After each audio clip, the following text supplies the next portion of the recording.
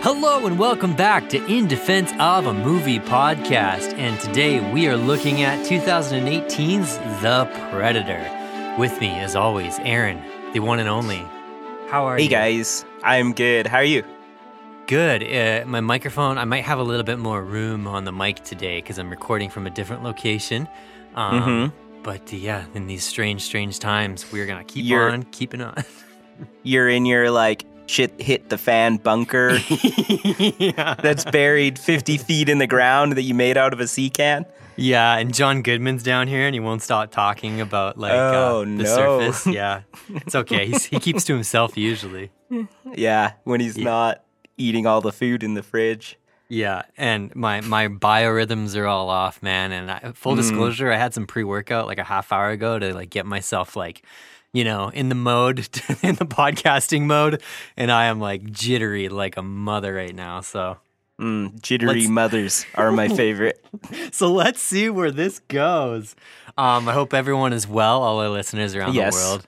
Obviously, everyone's keeping an eye on the news right now, and we hope this finds you well. Honestly, we just hope everything's going okay for you and your family and friends. And Aaron, this is an interesting follow-up to The Happening, believe it or not. I kind of felt this. Basically, from what I understand, this film is almost as if this predator's come to save us before The Happening happens. Is that kind of how you interpreted it? No, but I wish I did. So, this was written and directed by Shane Black. It sits on the tomato meter at 32%. Audience rating was 33%. That's probably the closest margin we've seen so far. Yeah. This was made for $88 million, which actually surprised me. It's not as much as I thought it was. And the box office was a cool $160 million, making it the highest grossing film in the franchise. Oh, wow. So Aaron, let's dive in, man. I want to know all your thoughts on The Predator. Oh, I enjoyed this movie. I don't know what it is about it, but it just, I was saying earlier to you that it kind of resonates with me through the way that they build the characters in the movie and the scenes, how it's cut together, the flow of the movie I thought was really good. I don't know. How did you feel about that? Well, I was going to ask you, did you see this in theaters when it came out? No, I don't think I did. I think I watched this in home. Mm-hmm.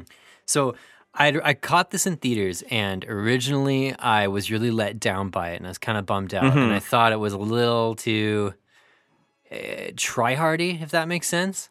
Yeah. Everything felt really desperate and weird. But then the other night, I rewatched it for this podcast, and almost every single problem that I thought I had with the film was actually pretty explainable and pretty much it wasn't I could make excuses for it for the sake of the podcast. I literally felt no, this is because of this and this is because of this. And I found myself actually legitimately enjoying the film a lot more. Yeah. Do you think, though, that it's because we've watched just so many bad movies now that you kind of have a higher tolerance? It's a fair point. We are biased, right? Because you're sitting there and I got a notebook out and I'm trying to find the nuggets of gold and the diamonds in the rough. Yeah, well, maybe, but honestly, I watched it with a couple people who I share a household with, and they got such a kick out of it. They're laughing their heads off. So I guess, Aaron, this movie made me question what people actually want from a Predator film. Does that make sense? Yeah, I would agree with that. Place is too hot for a pickup. They won't touch us till we get over the border. Hey, Billy, give me a way out of this hole. Ariel says we are cut off. The only way out of here is that valley that leads to the east. I wouldn't wish that on a broke dick dog. Flashback to 1987, the original Predator film. It was written by Jim Thomas and John Thomas. They wrote and produced the original. They came up with the concept of the Predator. Fun fact, they also had writing credits on Wild Wild West in 1999, so that shouldn't surprise you. The original was directed by John McTiernan, obviously starred Arnold Schwarzenegger and Carl Weathers.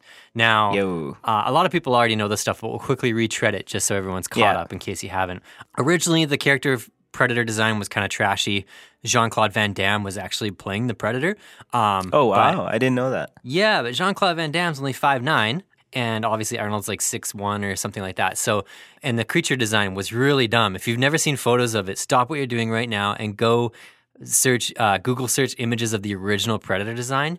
It looked like the creature from the Black Lagoon, but with like a dog bug head. Like it was weird. Terrible character design.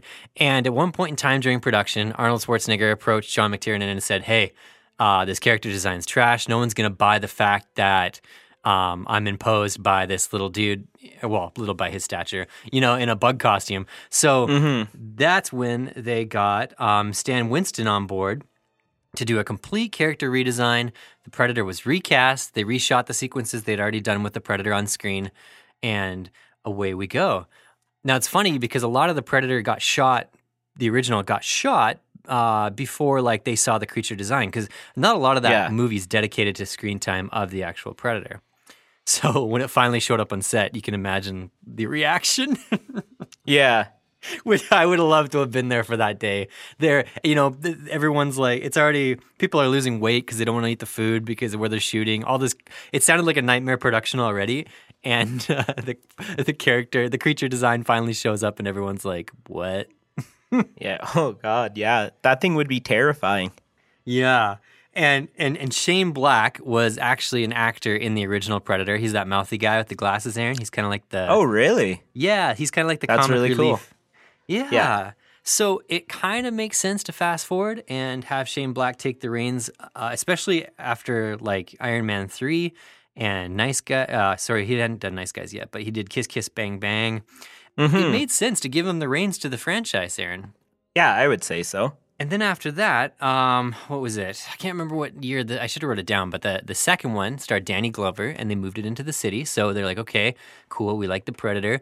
Now let's change the location, add some new technology, punch it up a little bit. They didn't mess with the mythos too much. They basically just changed I remember, Aaron, when I was a kid seeing the posters, and it was like, it said like Predator 2, he's in town with a couple days to kill or something like that. And I was like, hell yeah. Yeah, that's awesome. Predator 2, he's in town with a few days to kill this Thanksgiving. I guess to set the stage, like people kind of forget, because like the Predator and Alien are such household names now, that these were like B-rate films, hey? Yeah. Like the first Predator movie, man, like if you even just looking at the cast, it was like Arnold Schwarzenegger, who's this Austrian bodybuilder. You got Jesse the Body Ventura. You got Carl Weathers, who was also like, a rising star at the time. Like it was such a weird hodgepodge underdog of a film, and no one had any expectations of it. Yeah. Just the fact that the character design was changed mid-shoot should tell you how weird this production was. So fast forward to 2018, why is it that this movie was put on such a pedestal, Aaron? Why is it that people had such high expectations for the Predator? I guess I want to start there, because I feel like that in itself kind of undermines this movie is what it's trying to do. So I think that Predator and, like you said, Alien and AVP and stuff, it has become a cult classic among like the nerdy guys, and everyone kind of like iconicized Arnold Schwarzenegger at that time. But I think like almost all of Arnold Schwarzenegger movies at that time are like iconized. Sorry, Iconic? Iconic. Yeah, there we go. So everyone is kind of expecting this to be on that level because of how they remember it as a kid when it first came out. And so that's where I think kind of everyone had a little bit of higher expectations for it because of what their like childhood memory was. I think that plays a huge factor in our perception of this film. I really, really do. There's a couple things that I think went on here. The first one was Force Awakens syndrome. What's with the polygraph? I thought this was a psyche eval. We need to know if you pose a threat. I'm a sniper. Isn't posing a threat kind of the fucking point? You all right over there? Oh, don't worry about him. He's just got Tourette's. He can't control it. Fuck you, Coyle. Morning, sunshine. I really wish people would stop calling me that. Bet you're coming. I'm sure you have questions. Oh, just two, actually. Okay. Why do you call it the Predator? It's a nickname. You know, the data suggests that it tracks its prey, exploits weakness, seems to, well, enjoy it. Dad, the pod sent me a message. Rory, what's in that pod? Don't know. It's the Looney Bus. Look at this motherfucker.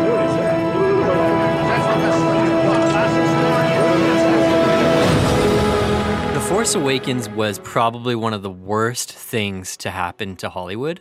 Yeah. Because basically what it did was, because of the wild popularity of Force Awakens, all of a sudden this massive wave, which is still happening to this day, of soft reboots started. Yeah. Where you had the legacy characters kind of kickstart the story and then hand the torch to the next generation of characters. Yeah. And that was the case with this film as well. Like, Arnold Schwarzenegger was repeatedly asked to be in this film, but turned it down because the role was too small. Aaron, I even heard that, I even read somewhere that originally at the end, the quote-unquote Predator killer was literally going to be his character showing up and being like... Oh, really? Yeah. So they tried, how many movies, man? Like, everything from, like, Ghostbusters to Terminator franchise. So many things have fallen victim to the Force Awakens syndrome. Now, the other thing that happened with this film that I find fascinating is it also fell victim to the Marvel syndrome, the MCU syndrome, where having a standalone movie is not enough. You need to set up the bigger picture. You need to set up the universe. You need to lay the breadcrumbs for 6 movies down the road, right? Mm-hmm. And both of those things, man, you can feel it while you're watching that. This is, because Aaron, like, this is 2018, but I feel like this is one of the bigger first major franchises to really go down this road. Like, 2016's Ghostbusters did it. Yeah. To very polarized. Horribly. Yeah. And this kind of has the same vibe where it was just this awkward, kind of clunky, try-hardy. What do you think of that, man? Yeah, no, I definitely agree that there was that it did fall victim to like pressure from all these other movies. At the same time, though, I'm not exactly opposed to it because, hey, we got another Predator movie, and Predator movies are always fun, and this one ended up being one of my favorites. That's the thing. On its own accord, it's actually a really fun B movie. It's I was confused by this. I was looking at the genre of the film, and it falls under adventure, horror, action, sci-fi. Okay, yeah. And nowhere in there is the word comedy. But the thing is, this is definitely the funniest one of the entire franchise. Yeah, it is very, very funny. Is it just your imagination? Or is this haunted room actually stretching? Every fucking time? It's a blatant comedy, is it not? Like, here's where I go back to the point of, like, what were people expecting from a Predator film? Because, like, the first one, you did the jungle, so you can't really do the jungle. And the second one, you do the city. Okay, so we've done the city. The Predators was set off planet, which was rad. But again, you're trying to vary it and make it new and make it different. So the natural next progression is, okay, like, we want to do a new Predators film. We've done the AVP. We've done all that. How do we breathe fresh life into this franchise, kickstart it, but also not do a bunch of retreading that people have already seen? Yeah. There was another movie that we did. We talked about this, but it's almost like, what would I have done? You know what I mean? Like, what would I have done if I really had to reboot this franchise? Okay, yeah.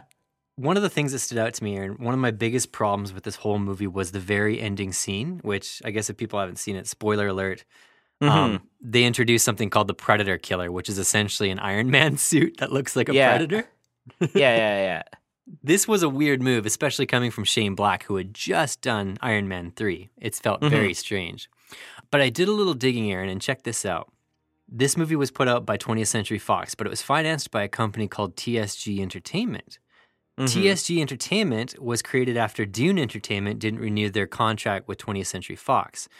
And then in 2015, this was right before Force Awakens came out, a Chinese film company called Bona Film Group invested $235 million into TSG. Now, basically, the series of events would dictate that basically while this movie was going into production, it had Chinese backing. So I want to be careful how I say this because I don't want to say it fell victim to foreign financing, but I want to say it was influenced by foreign markets, where it was like, just like the success of Iron Man 3 overseas, the idea was, hey, let's introduce some stuff that would actually be more appealing to, say, Chinese markets. So what do? They go full like Ultron at the end of this film.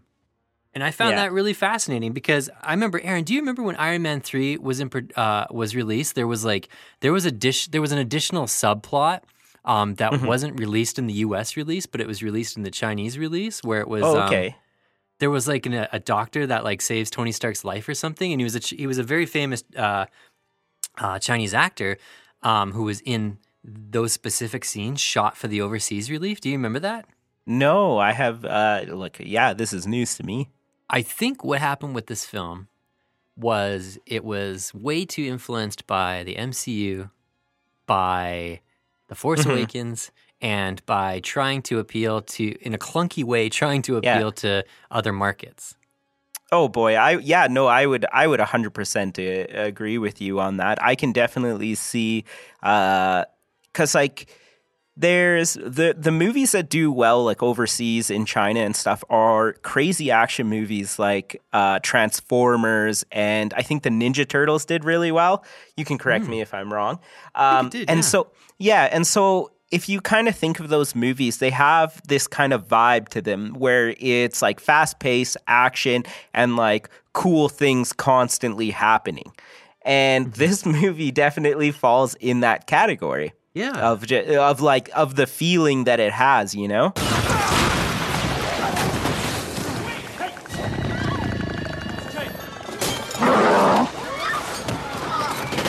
So that's the foundation. Shane Black's trying to toe 3 different lines. Yeah, definitely. But I guess with that being said, we probably should get in the plot of this movie. Yeah. So there are quite a few characters that happen or that are in this movie that actually need to be known rather than it just being one character. Mm-hmm. And so you guys gotta forgive me here for my names. So we have Boyd Holbrook as Quinn McKenna, and so he's kind of the sniper dude who takes charge of, and like the leader of the gang, right? We have Trevant Rhodes as Nebraska Williams, and he's kind of the first officer kind of dude, just like second in command. I don't know what you want to call him. Mm-hmm. Jacob Tremblay as Rory McKenna. That's Quinn McKenna's son. And he has, what does he have? He has some sort of mental disability. They don't ever specify what it is. The kids tease him about it being Asperger's, but I don't know if that's specifically what it is. Yeah, okay, so I had a question about that. Like a quick side note here is I think my WTF moment is when they walk in that room and these kids are like, I want a nice big juicy Asperger. I don't know. I was like, that what? was so weird. I know, and it didn't even on the second rewatch, I didn't get it right away, and I was like, what the frick? What a weird thing to say. Yeah. They didn't establish it yet. You know what I mean? Yeah. Oh, it's only until the second time when they're like, hey, Asperger. And then I'm like, oh, are they referring to his mental disability? I was like, oh, how rude. That was so rude. Those kids were jerks, man. So we have Keegan-Michael Key as Coyle. Mm-hmm. Olivia Munn as Casey Brackett. Sterling K. Brown as Traeger, Thomas Jane as Baxley, Alfie Allen as Lynch, and Augusto Aguilera, I think. Aguilera. I had it. I was going to get it. Sorry. As Nettles, Jake Busey as Keys. Mm-hmm. And I think that's pretty much it. Well, his wife was in there, Yvonne Strafosky. I just thought of a really fun quarantine game, Aaron. Every time one of us struggles with pronouncing a name, someone out there should take his shot. Yeah. Oh God. So bad. Okay. Yeah. So anyways, those are your characters. And so the plot of the movie, we have Quinn McKenna. He's like this sniper dude. He's on a mission somewhere. He's about to take some drug lord out. And then the Predator comes in and he finds his armor and stuff. Mm-hmm. And then he like mails that to his son. Then so he does like because he's about to get caught by the U.S. force. So they capture the alien and they bring in Olivia Munn's character because she is like a scientist that's like specializes in aliens. Yeah, they say that she's some sort of biologist that's kind of on standby in case the government makes contact. Yeah. And it's almost like Amy Adams' character in Arrival. In Arrival, where she's like a linguist who's kind of flown in. Okay, yeah. Yeah, that makes sense. And so she's brought in, and now they're trying to keep this McKenna guy quiet. So they I guess they're sending him off to jail or something. I don't know what's happening. And he's in this bus and he meets these, 5 other guys or 4 other guys? And so these become his new unit, and they right away just establish this rapport between them. What I can only be assumed is between military men. Yeah. And so the Predator gets loose in the science facility and then I guess is running away. And Casey, Olivia Munn, is chasing after the Predator. And she's pretty badass in this movie. Yeah. And so she's chasing after it to trank it. And all of a sudden she's this warrior chick who just chases after him and is just all of a sudden trained in battle and shooting guns and all this stuff, which was pretty cool. Mm-hmm. Yeah, and so they don't get the Predator. He gets away, but then they form up in this group, and then they realize that the Predator is after his son because he sent all his all the gear he stole there, and so they start making their way there. They eventually get his son, and then they start fighting the Predator. That's what happens, right? Yeah, there's that alpha Predator. Yeah, and then eventually, the huge 11-foot tall alpha predator comes in. Now, correct me if I'm wrong. Is that alpha predator supposed to be the newest one, the newest genetic evolved one? Yes. Okay, yeah, and so that one has human DNA in it. Yeah. Or do they all have human DNA in it? Guys, I get it. You want to know someone. An alien. I think they all do. They have a mix of DNA from all these different races that they consider to be worthy of splicing together. Yeah, which is kind of cool because they didn't address any of that in any of the other movies, did they? No, very little lore building. Very very simple. Yeah. Yeah, and so I guess the 11-foot tall, the main predator, he comes in, he kills the other one, and then he challenges the group there for their warrior McKenna, is what he says. And so he starts hunting the group together, and then they realize that they have to fight him. And he comes in, he defeats them all, and then he steals his son, who has the same last name, obviously, McKenna, because they claim that his Asperger's or his mental disability is actually a evolved form because of because his son is obviously shown to be very, very intelligent, highly intelligent. Yeah, he hacks the Predator tech in an afternoon. Yeah, and then he has a desk at the end of the movie where he's just got this mask and he's just hacking and stuff. He's a 5-star general. Yeah. So yeah, and then they go. He gets them in the ship, and then they go and they attack the ship, and long story short, he eventually fights him and he gets his son back. Yeah. All while his new ragtag unit is slowly being picked off, except for Olivia Munn. Yeah, and they're just making these horrendous jokes that are very hit and miss. And Very. Every single one of them for me was a hit. Like, I love them all. Every single one. I like the E for everyone joke. That's a goodie. The death scene between the, like, what's his name? Keegan-Michael Key and what was the Thomas other guy's Jane. name? Yeah, Thomas Jane. Baxley. It was the best. It was like, and okay, so Dan, let me ask you, are they gay? They definitely have some sort of bond, for sure. I'm not sure if it's romantic, but it's definitely it could be interpreted that way for sure. Okay. I wasn't sure, but I know it was like implied, but what a poetic death of just looking each other in the eyes and shooting each other. I was going to say that's my WTF moment of this whole film. Yeah. Like that moment is so bonkers, man. And it kind of comes out of nowhere. Like, like the music changes, everything changes, and it's like laugh out loud hysterical.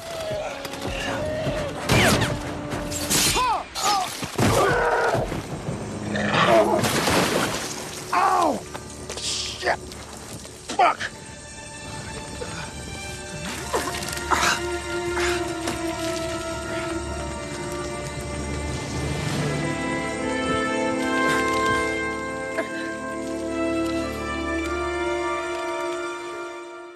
So one of the things that I found really enjoying about this movie is the way that they paced it and how they did character building, and they made you feel a certain way about each character. And this movie is only like 170-ish minutes, and you feel like you've known these characters for years. It feels like you watched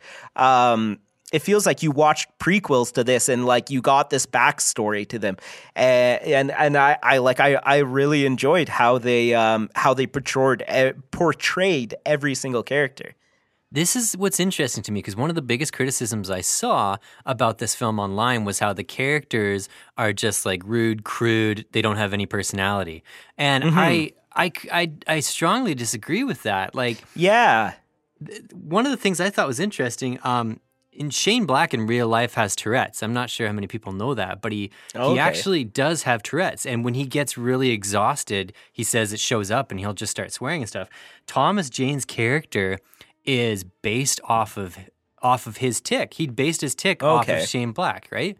And also we talked about, like, when we talked about all about Steve, we talked about the importance of like representation in film of people with like learning disabilities and things like that. Like, and our main character, the kid who like saves the day, he has Asperger's, and the whole ragtag group, like, there's time dedicated to establishing each one of their backstories. Yeah. Aaron, you remember after that big run-in they have with the Predator dogs? Like, Keegan-Michael Key's character is literally balled up and crying because he has PTSD. Yeah, it's that's what I mean. Is like I don't know how they did it and how they crammed it into this movie, but they did a fantastic job of giving these characters like backstory and making them seem like real friends. I don't know. This is what's so confusing to me. There's such a hypocritical nature to the people reviewing this film, because there's the one camp that's like putting these weird expectations on what should be a B-rate horror film, but they're not looking at like, you don't need character development in your Predator film. I mean, really, you don't. Like, it's a slasher flick. It's an alien slasher flick.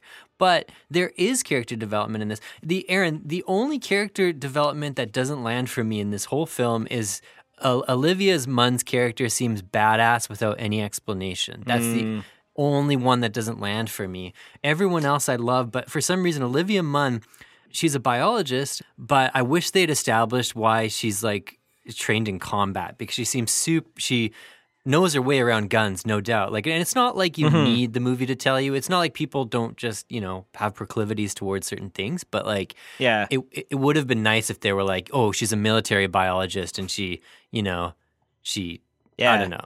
Like, you know what I mean? Yeah, no, definitely. I get that. I do wish that, I don't know. I just think Olivia Munn's so hot, so I'm like, whatever. Well, yeah, you're a massive Olivia Munn fan. I'm a huge Olivia Munn fan, and so anything she's in, I like enjoy.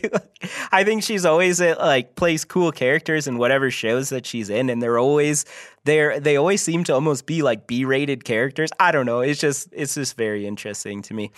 I was going to say, for me, the one thing that made the least sense to me was when the boy is like standing in the field and it's like right before those alien dogs come in.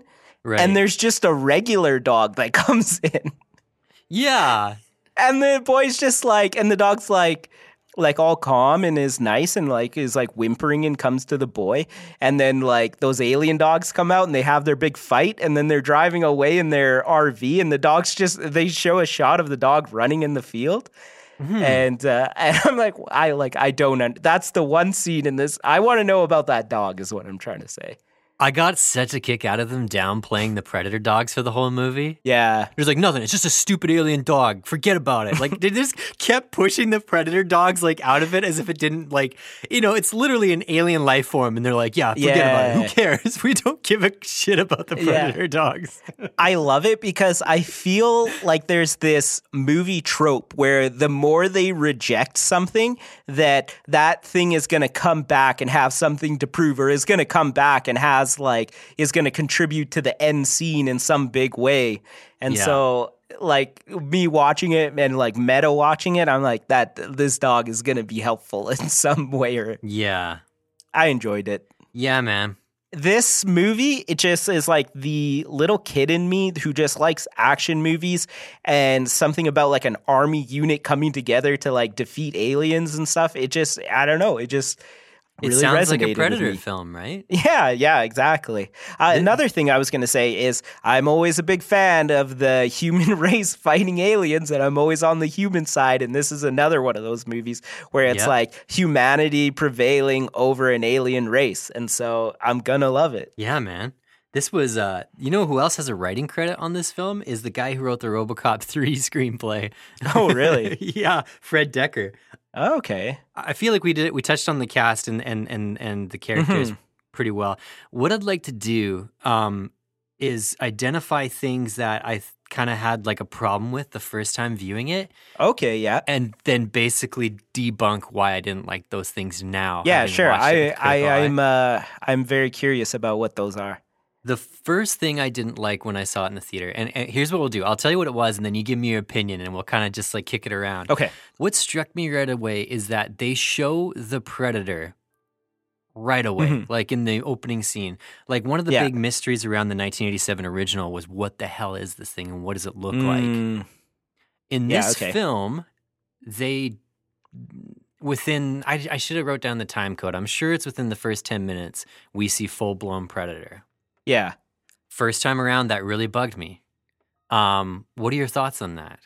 Well, I like the thing is everybody knows what the Predator looks like. Like you have Predator 1 and 2, you have the Predators, then you have Alien versus Predator. So it's no secret to what the Predator looks like. So why not start your movie off with a bang and show the Predator in the first like 5 minutes? My thoughts exactly. That means horror is out the window, essentially. Like, you can still do gore, but, like, the big appeal of the 1987 one was, what does this thing look like? What is this unknown force that's, like, ripping through all these tough guys? Yeah. I mean, 30 years later, we all know what he looks like. Mm-hmm. So why not just get that out of the way and move on to the story? Exactly. And they did a beautiful job of it. So there we go. There's strike one right there. Yeah. Now, I want to jump to the end. I want to talk about the Predator killer. Okay. Now, when I first, if you're a little hazy on the movie or if you haven't seen it yet and you want it spoiled, essentially this Predator's come down to give humanity a like exoskeleton suit, like an Iron Man style suit, to fend off more incoming predators that are apparently headed our way. Yeah. And of course, when I first saw this, I thought that the movie completely like jumped the shark at the end. I was like, okay, this is a little bit too much for me. But now, having gave it some critical thought, Aaron, what are your thoughts on the Predator killer? Oh, okay. So that's really interesting because I'm kind of like iffy about the ending of it and having a suit. Before, when I first watched it, I think I was pro suit, and now I'm like a little bit on the fence about it. Yeah. Tell me your thoughts. So in the theater, I thought 1000% it was going to be a xenomorph, like an egg or a classic alien, like, you know, in stasis or something. Or I had even heard rumors that it might even be Ripley, like Sigourney Weaver was going to be in that pod. Oh, that'd be cool. Yeah, all sorts of like interesting rumors were floating around. And then when I sat in the theater and it was a Iron Man suit, I was severely disappointed. Having done a lot of homework on this film, they reshot about the last third of this movie. Mm-hmm. And originally it was set in the daytime. There were photos circulating online of predators and tanks, and there were a lot more like predators working with humanity and stuff.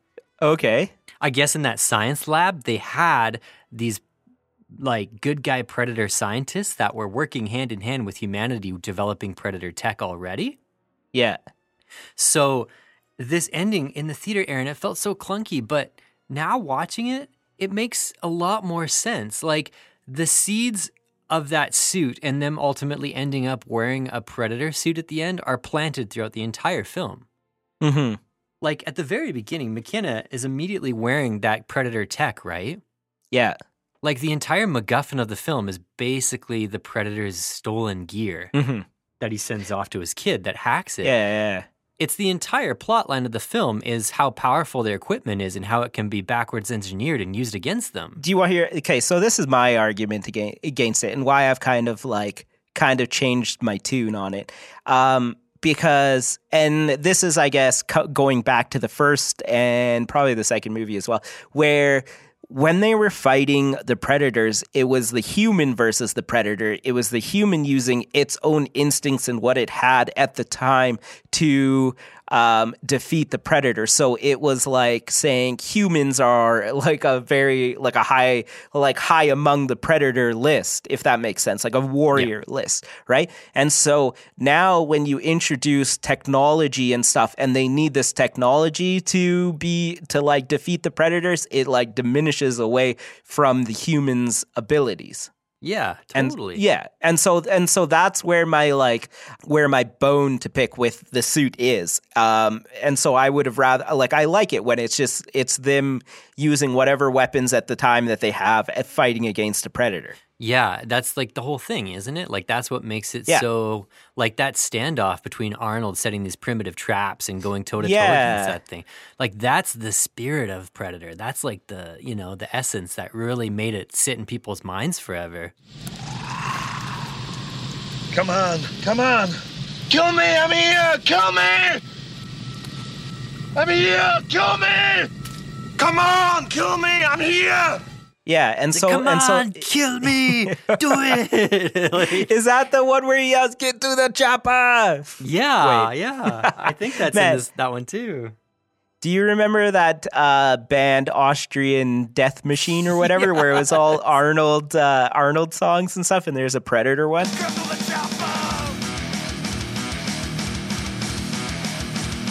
That is the perfect band to revisit while in isolation. Yeah. For any of those out there that's like into kind of, what is that, heavy metal? I don't know. Yeah, like death metal. Death metal music. Check out a band, Austrian Death Machine. Yeah. Yeah, you'll be entertained. You know what? Like, I 100% agree with you. I'm definitely being devil's advocate about the suit.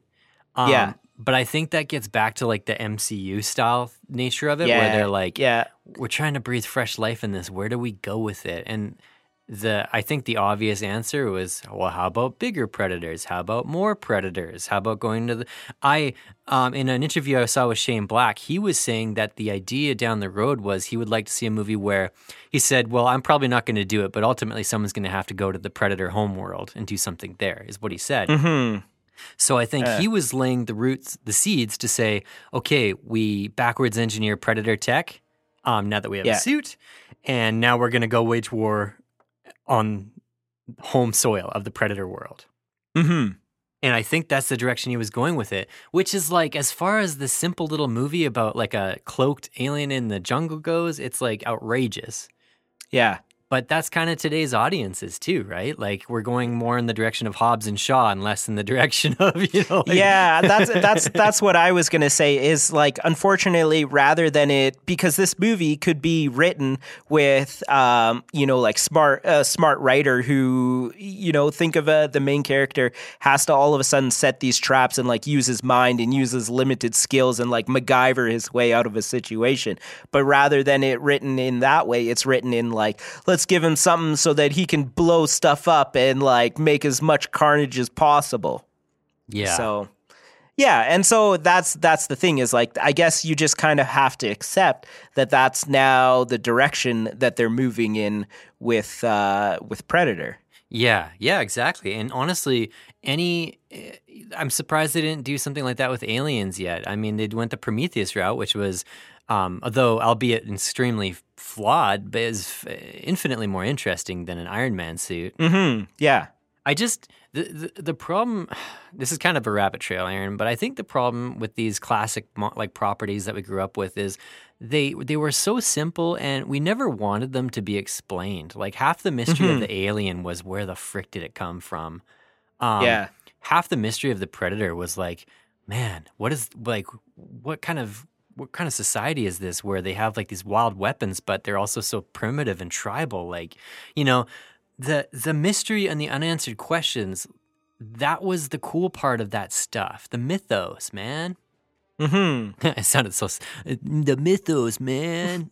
But like now it seems like audiences today want everything spoon-fed to them or else they call it a plot hole. You know what I mean? Yeah. It's like that CinemaSins guy who would be like, oh, these Predators use advanced alien tech, but they still travel and blah, blah, blah, but they also have, it's like, come on, man. Like, if you're going to go that route, then there's no movies left for you in this world. Yeah. Yeah, exactly. Anyway, off of my soapbox. Jeez Louise. No problem. Pre-workout soapbox. Cosmic mystic soapbox.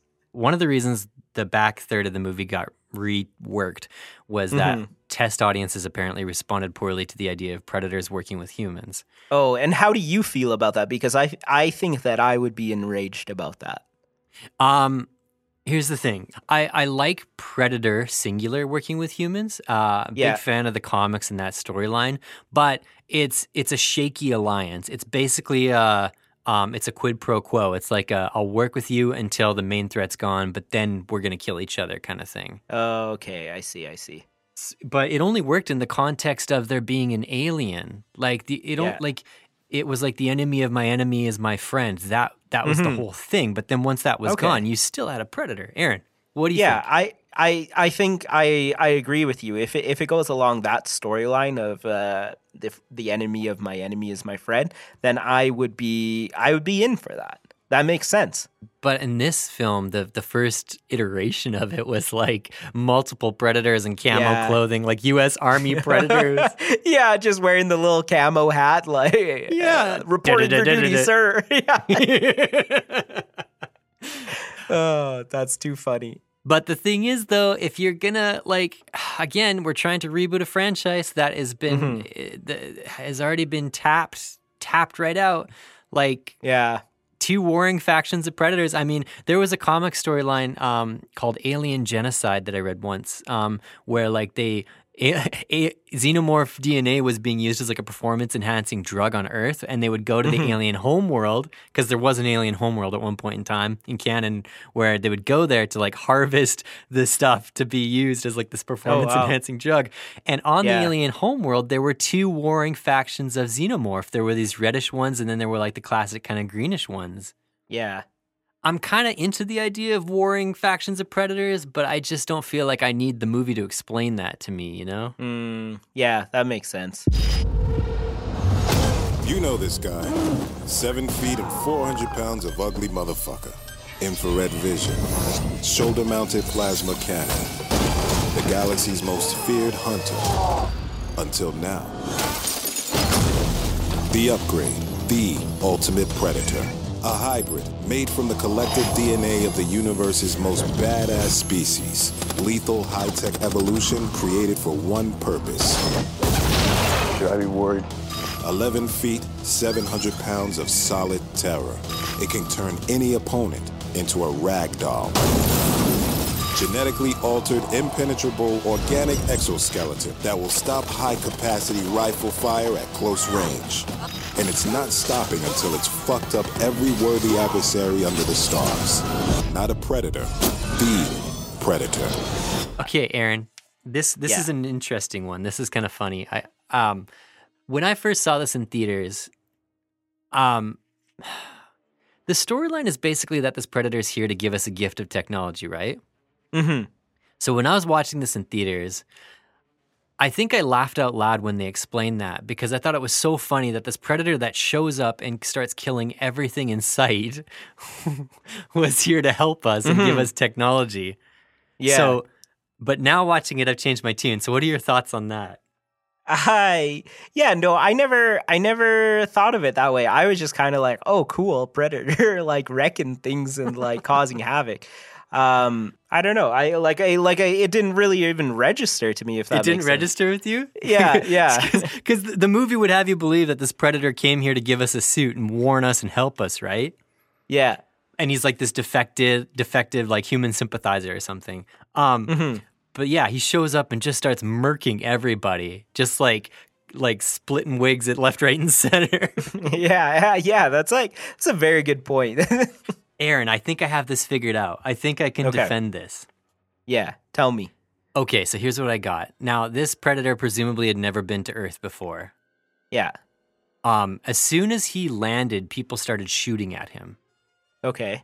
Naturally, he's going to defend himself because that's what a predator does. Like, he literally landed right on top of a military sniper's, nest, right? Yeah.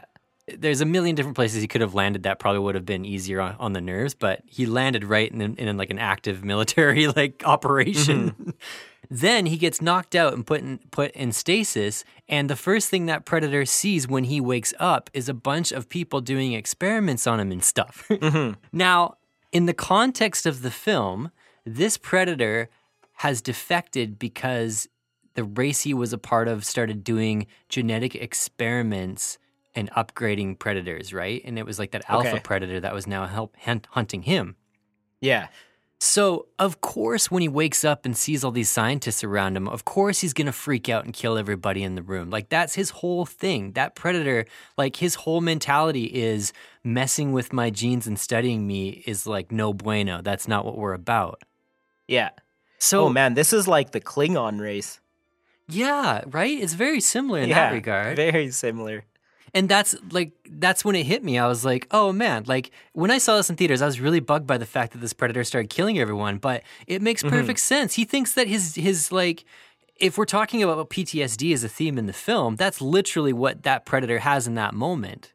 When the kid puts on his helmet, he sees, burnt into the retinas, he sees like the camera footage of predators doing experiments. Oh, yeah, okay, yeah. So this predator wakes up and a bunch of humans are poking and prodding him. Of course he's going to murder everybody in the room. Why wouldn't he? Yeah, definitely. So I never caught it the first time, and I've seen a lot of criticism of that point. But if you rewatch it, and my God, I can't believe I'm saying this, but if you watch this movie through the eyes of that character, like the predator alone as a character, it makes 1,000 times more sense. Yeah, I would say that. Another thing they could have done to like avert this is just say they stole the suit from the predator. Yes. Because like if that little gauntlet thing can resize to the guy's arm, who says that this armor can't resize to like a human, and rather than him coming to help, he just like crash landed because he stole technology and he crash landed on Earth, and now that other one is hunting him and he's trying to reclaim his armor so he can fight back to the like higher predator. Yeah. Like the entire film, that predator knows something we don't. That's his whole thing. He's like, I need my armor back. Where did you send my armor? You idiot. I'm here to help you. It's like that predator came here to help us and we did nothing but aggravate him the entire time. And I think it's pretty funny if you watch it under that guise. It's almost like a like a comedy of errors where this predator's just trying to get his crap back so he can help us. Yeah, that just dies. I would have loved a scene where he gets just wrecked. Can you imagine him like they do a cutaway and he's just on a mountaintop and he's like, "Why did I come here?" It's like screaming. These guys Curse are you, idiots. humans! Your race is doomed. What do you think the Predator would sound like if it had an actual voice? That's a good question. They just kind of roar, don't they? Yeah. I don't know. And don't they do that like clicking sound too? They do. Man, that haunted me as a kid, Aaron. Do you remember? I to this day, I don't know what it is. If I hear that clicking sound, like it just sends shivers down my spine. Yeah, this is one of those movies that I got glimpses at way too young. And it'd be like the middle of the night and a tree would creak outside and I would be so scared.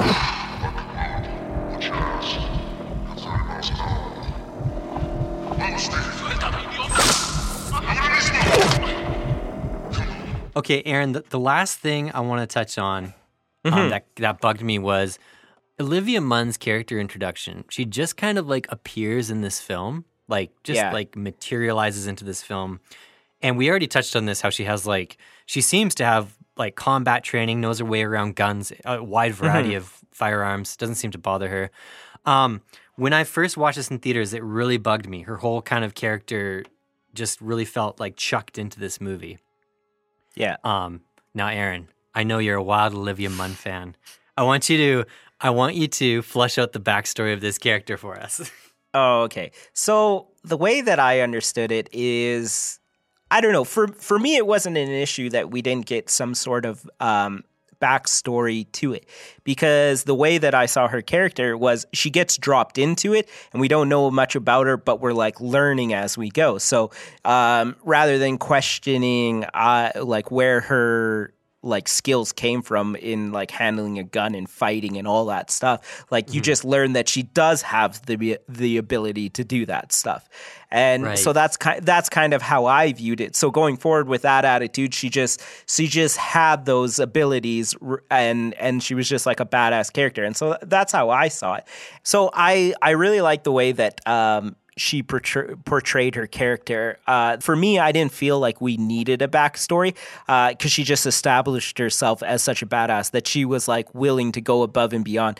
And there was just subtle little nuances that happened in this movie. When the Predator, I think, jumps on top of the RV and he points his 3 little red dots at the kid, and she grabs the kid and pushes him behind her, you know? Oh, yeah. I didn't pick up on that. And that's what I mean is there's a lot of little subtle things that she does throughout this movie that makes me like her as a character. And so that kind of outweighed the fact that I didn't know her backstory, or I didn't know why she was all of a sudden a warrior pretty much, or could handle guns and all that and combat and stuff. And so to me, it just seemed like she was a very driven person. She was on a short list for people who could qualify for, there would be a specialist in aliens if they ever made contact. So, that she's already passionate about aliens and stuff.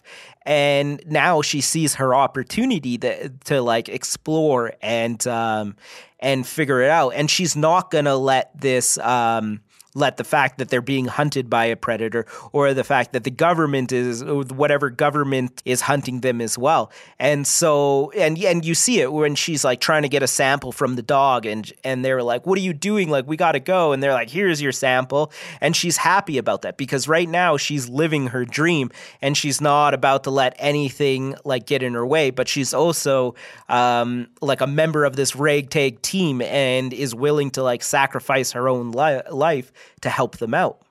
Mm-hmm. And you so, and so that's why I was I loved her character. She did really good. Honestly, I think you hit the nail on the head, man. I didn't think enough about this, but if you look at her character the way you would almost look like, say, an astronaut, you got to ask yourself, what kind of person would actually be fit for okay, the government makes contact with an alien. They have to pick up the phone and call a biologist, which again, in the context of the movie, seems counterintuitive because they already have a lab up and running. But again, ignoring that, what kind of person do they get on the phone? It's clearly got to be somebody they can trust, somebody who is very intelligent, highly gifted, somebody who probably grew up around the military her whole life because like she has these contacts and she's on their short list, you know? And clearly she's a badass. Clearly she has firearms training. Clearly she has combat skills of some sort, right? Yeah. So, yeah, man, I think you hit the nail on the head. Like, people gave that character a hard time, but having watched it now, it makes total sense that she would be the kind of person they call. Yeah. And what's interesting is upon researching this film, there was extended footage at the start of her character introduction that was all cut because that actor ended up getting cut from the film. And there's a whole backstory there I don't really want to get into because it's sort of sensitive. Oh, okay. It's sensitive stuff, but if you want to Google it. Oh, yeah. Yeah. Do you know what I'm talking about? Yeah, I put 2 on top of 2. Yeah. So that being said, there was more there, and they just did the best they could within the editing bay there. So, again, something I thought was clunky when I first watched it turned out to be easily explainable with just a little more thought. That makes sense. Aaron, that seems to be the story for me on this film, man, is all the things I thought were dumb about this film are actually easily explained. I think this movie takes a second watch because even when I first watched the movie, I didn't realize how much rich character development actually went into this movie and how much they crammed in it for being like 170 minutes. Like, I thought it was too long before, but now thinking about it, I think with what they did and how they introduced every character and they were managed to give like some sort of backstory to almost everyone, I think that it kind of makes sense that it was as long as it was. Yeah, they were trying to make you care about this group and everything, and then the movie kind of loses me in the third act when it gets really clunky and everyone kind of just dies so fast that you barely have time to register it, But again, man, like we're talking about trying to appeal to the masses and create something that can spawn more films. Yeah, the deaths of the Nebraska and the Spanish dude were kind of like a little bit on the lame side. Super lame. Yeah. I you know what else? I wanted to ask you. So the Spanish guy, Nettles, was there a romantic relationship between him and like Olivia Munn? Because it seemed like he was very interested in her, but she wasn't interested in him. But at the end of the movie, when they're giving like the little mementos of everyone, she hands the little like tinfoil unicorn, like she kept it because it meant something to her. Yeah, I think it's just like because they were through this crazy episode together. I kind of just... Or she was secretly in love with maybe. him. If she was secretly, it was very secretly. The tinfoil unicorn, that's actually a Blade Runner reference from the first Blade Runner. Oh, okay. Yeah. I had no idea. Yeah, there's tinfoil animals in that movie and I can't remember exactly why, but another little neat tidbit. Very cool. Okay, Aaron, it's impossible to talk about this movie without getting into some of the hilarious stuff. Okay. So, as we pull this train into the station, I just want to touch on some stuff that I thought was so freaking funny. Do you remember when the Predator uses the dismembered hand to give a thumbs up to the... Yeah. Yeah. That's when you're like, that I feel like sets the tone for the rest of the movie, that you're like, okay. All right. I see where this is going. I fell in love with the Predator all over again in that scene, man. Yeah. He destroys everyone in the backseat, and the guy driving's just like, hey, everyone okay back there? And then this dismembered thumb. Yeah. But I loved it. Even that seemed like a complete ripoff of the BB-8 thumbs up from just a few years earlier when BB-8 does the little lighter thumb. It seemed like a repurposement of that joke, but it still was so funny. Aaron, do you remember when... Nebraska, Trevante Rhodes' character, he's having that moment with Quinn where he's kind of like, he's telling him about his character, his backstory and everything.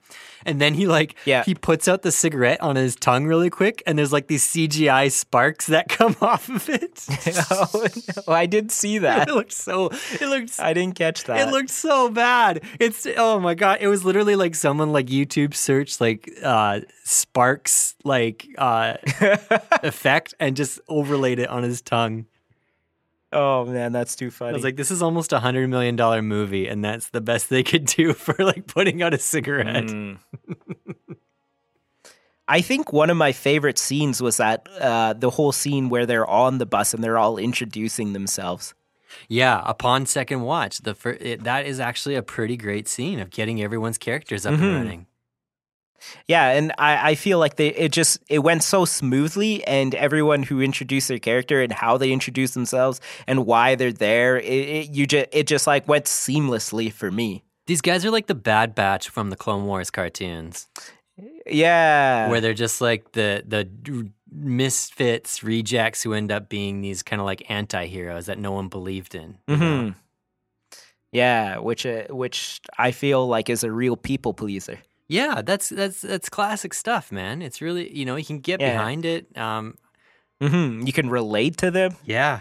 And, and people expect a certain amount of like foul mouth, like R-rated stuff. They're like late night, like some would call them almost like man movies kind of stuff, and they get all that in there. Like they, it's almost like in the same tone as like the Expendables, almost in that vein where it's like, people expect a certain amount of like action movie cheese and bravado when they watch these films. Honestly, I think that in the short while that they introduced the characters in this movie, did a better job of like creating like rapport with each other than all of the Expendable movies where apparently it was like this unit that's been together for years. Mm-hmm. Yeah, I agree. Which is like a testament to whoever did the writing for this movie. Yeah, I think Thomas Jane's awesome in this film. He just disappears into that role. Like you forget that it's him. Mm-hmm. Like Thomas Jane could have carried this film. He could have been like the lead actor in this film for who he is. But instead he plays this bit part that is essentially bringing light to Shane Black's own tick that doesn't get like it was really interesting to me. Yeah. The biggest question I have with this film is how did the bullies recognize Rory when he was in the Predator mask? They recognized his ass burger. I don't know.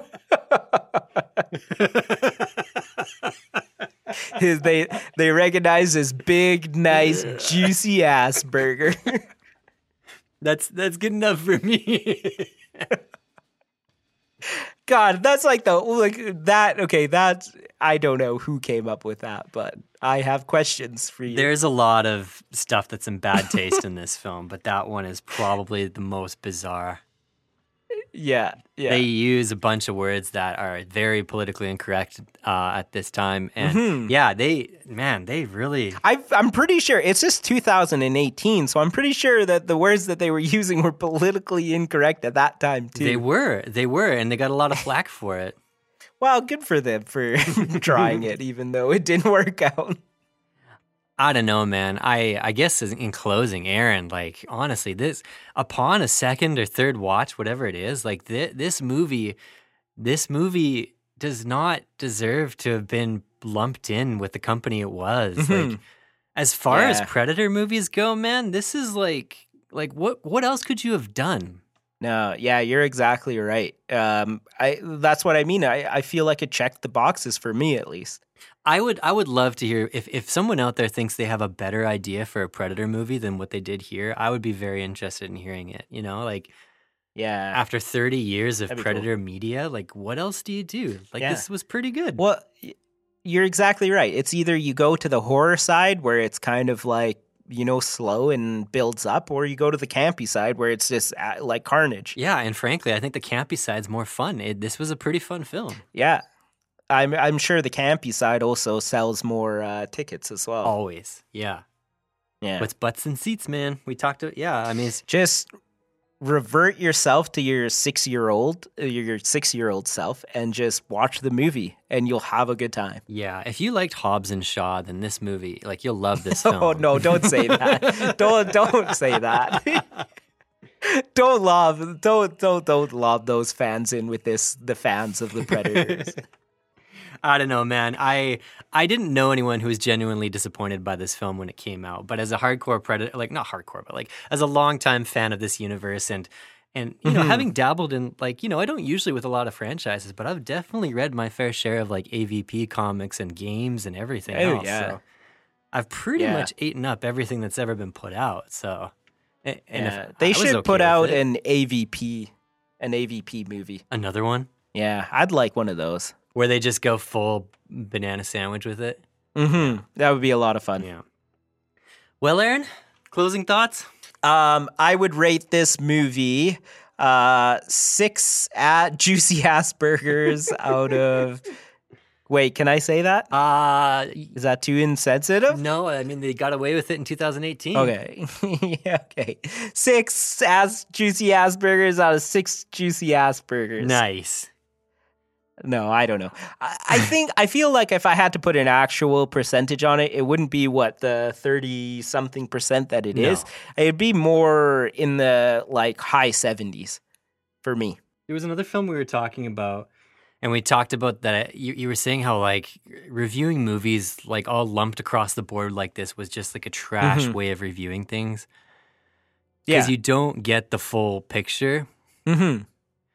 If there's a 1 to 100 scale that governs all movies, despite context, despite genre, despite anything at all, it's only natural that you're not going to see things for what they are or what they should be held in quality to. Yeah, exactly. It's all subjective. Very. And one of the things that does bug me about this movie is it's too complicated. I would love to see a more simplified, lower budget, bring Predator back to his roots thing. But at the same time, that's not very interesting anymore. If you bring him back to his roots, he's just a slasher in the woods. Yeah. And that's been done a million times. So it's I don't know. Part of me can't help but think that Predator is kind of played out. Mm-hmm. But yeah, man, as far as this movie goes, if you're a fan of the Predator and the Alien universe, it's all right. Yeah. Yeah, like I was saying is the Predator in the woods kind of if you wanted to go that long, you're going to need some really unique writing to make it interesting again.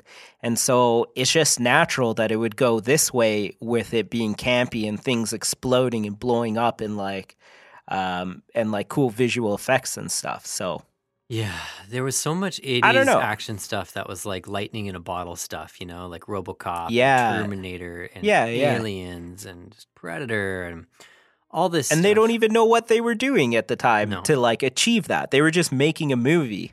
Honestly, the original Predator, it was a bunch of guys in the jungle trying not to catch malaria and whatever else while they were, people were getting sick, people were getting injured.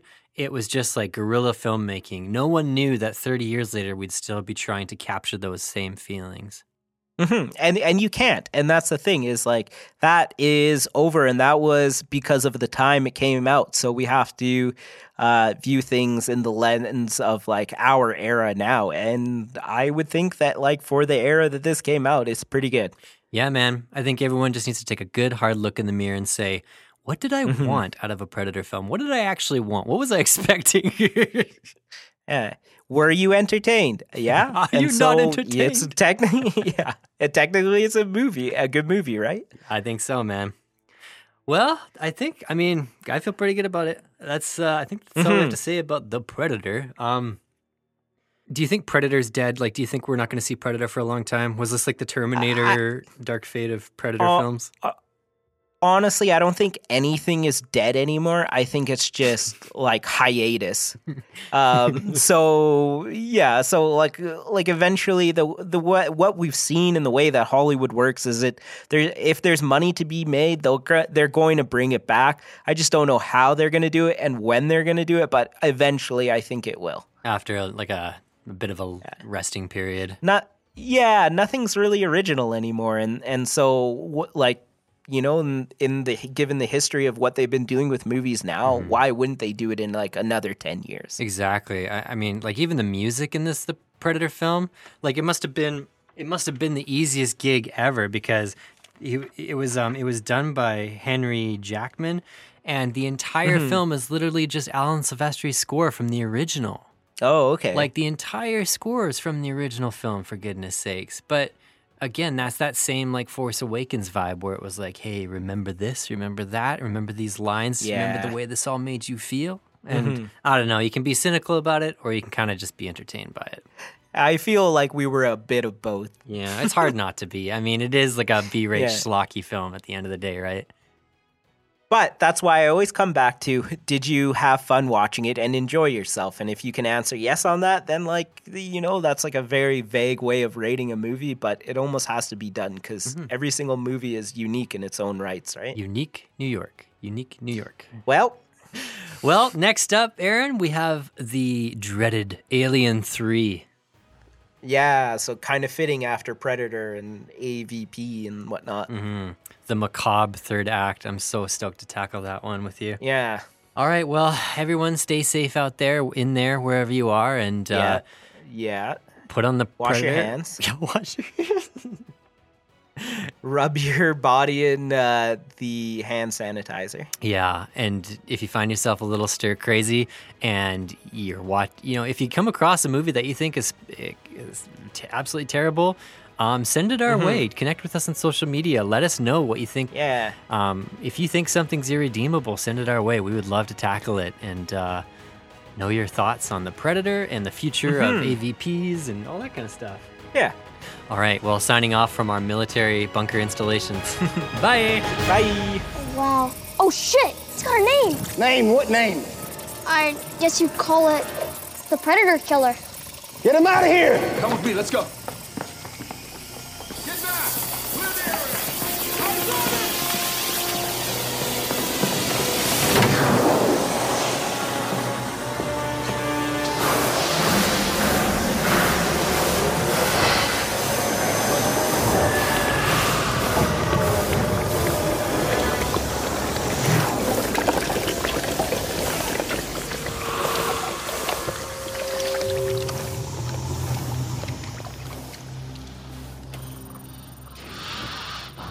That's right, Lieutenant. A fucking alien.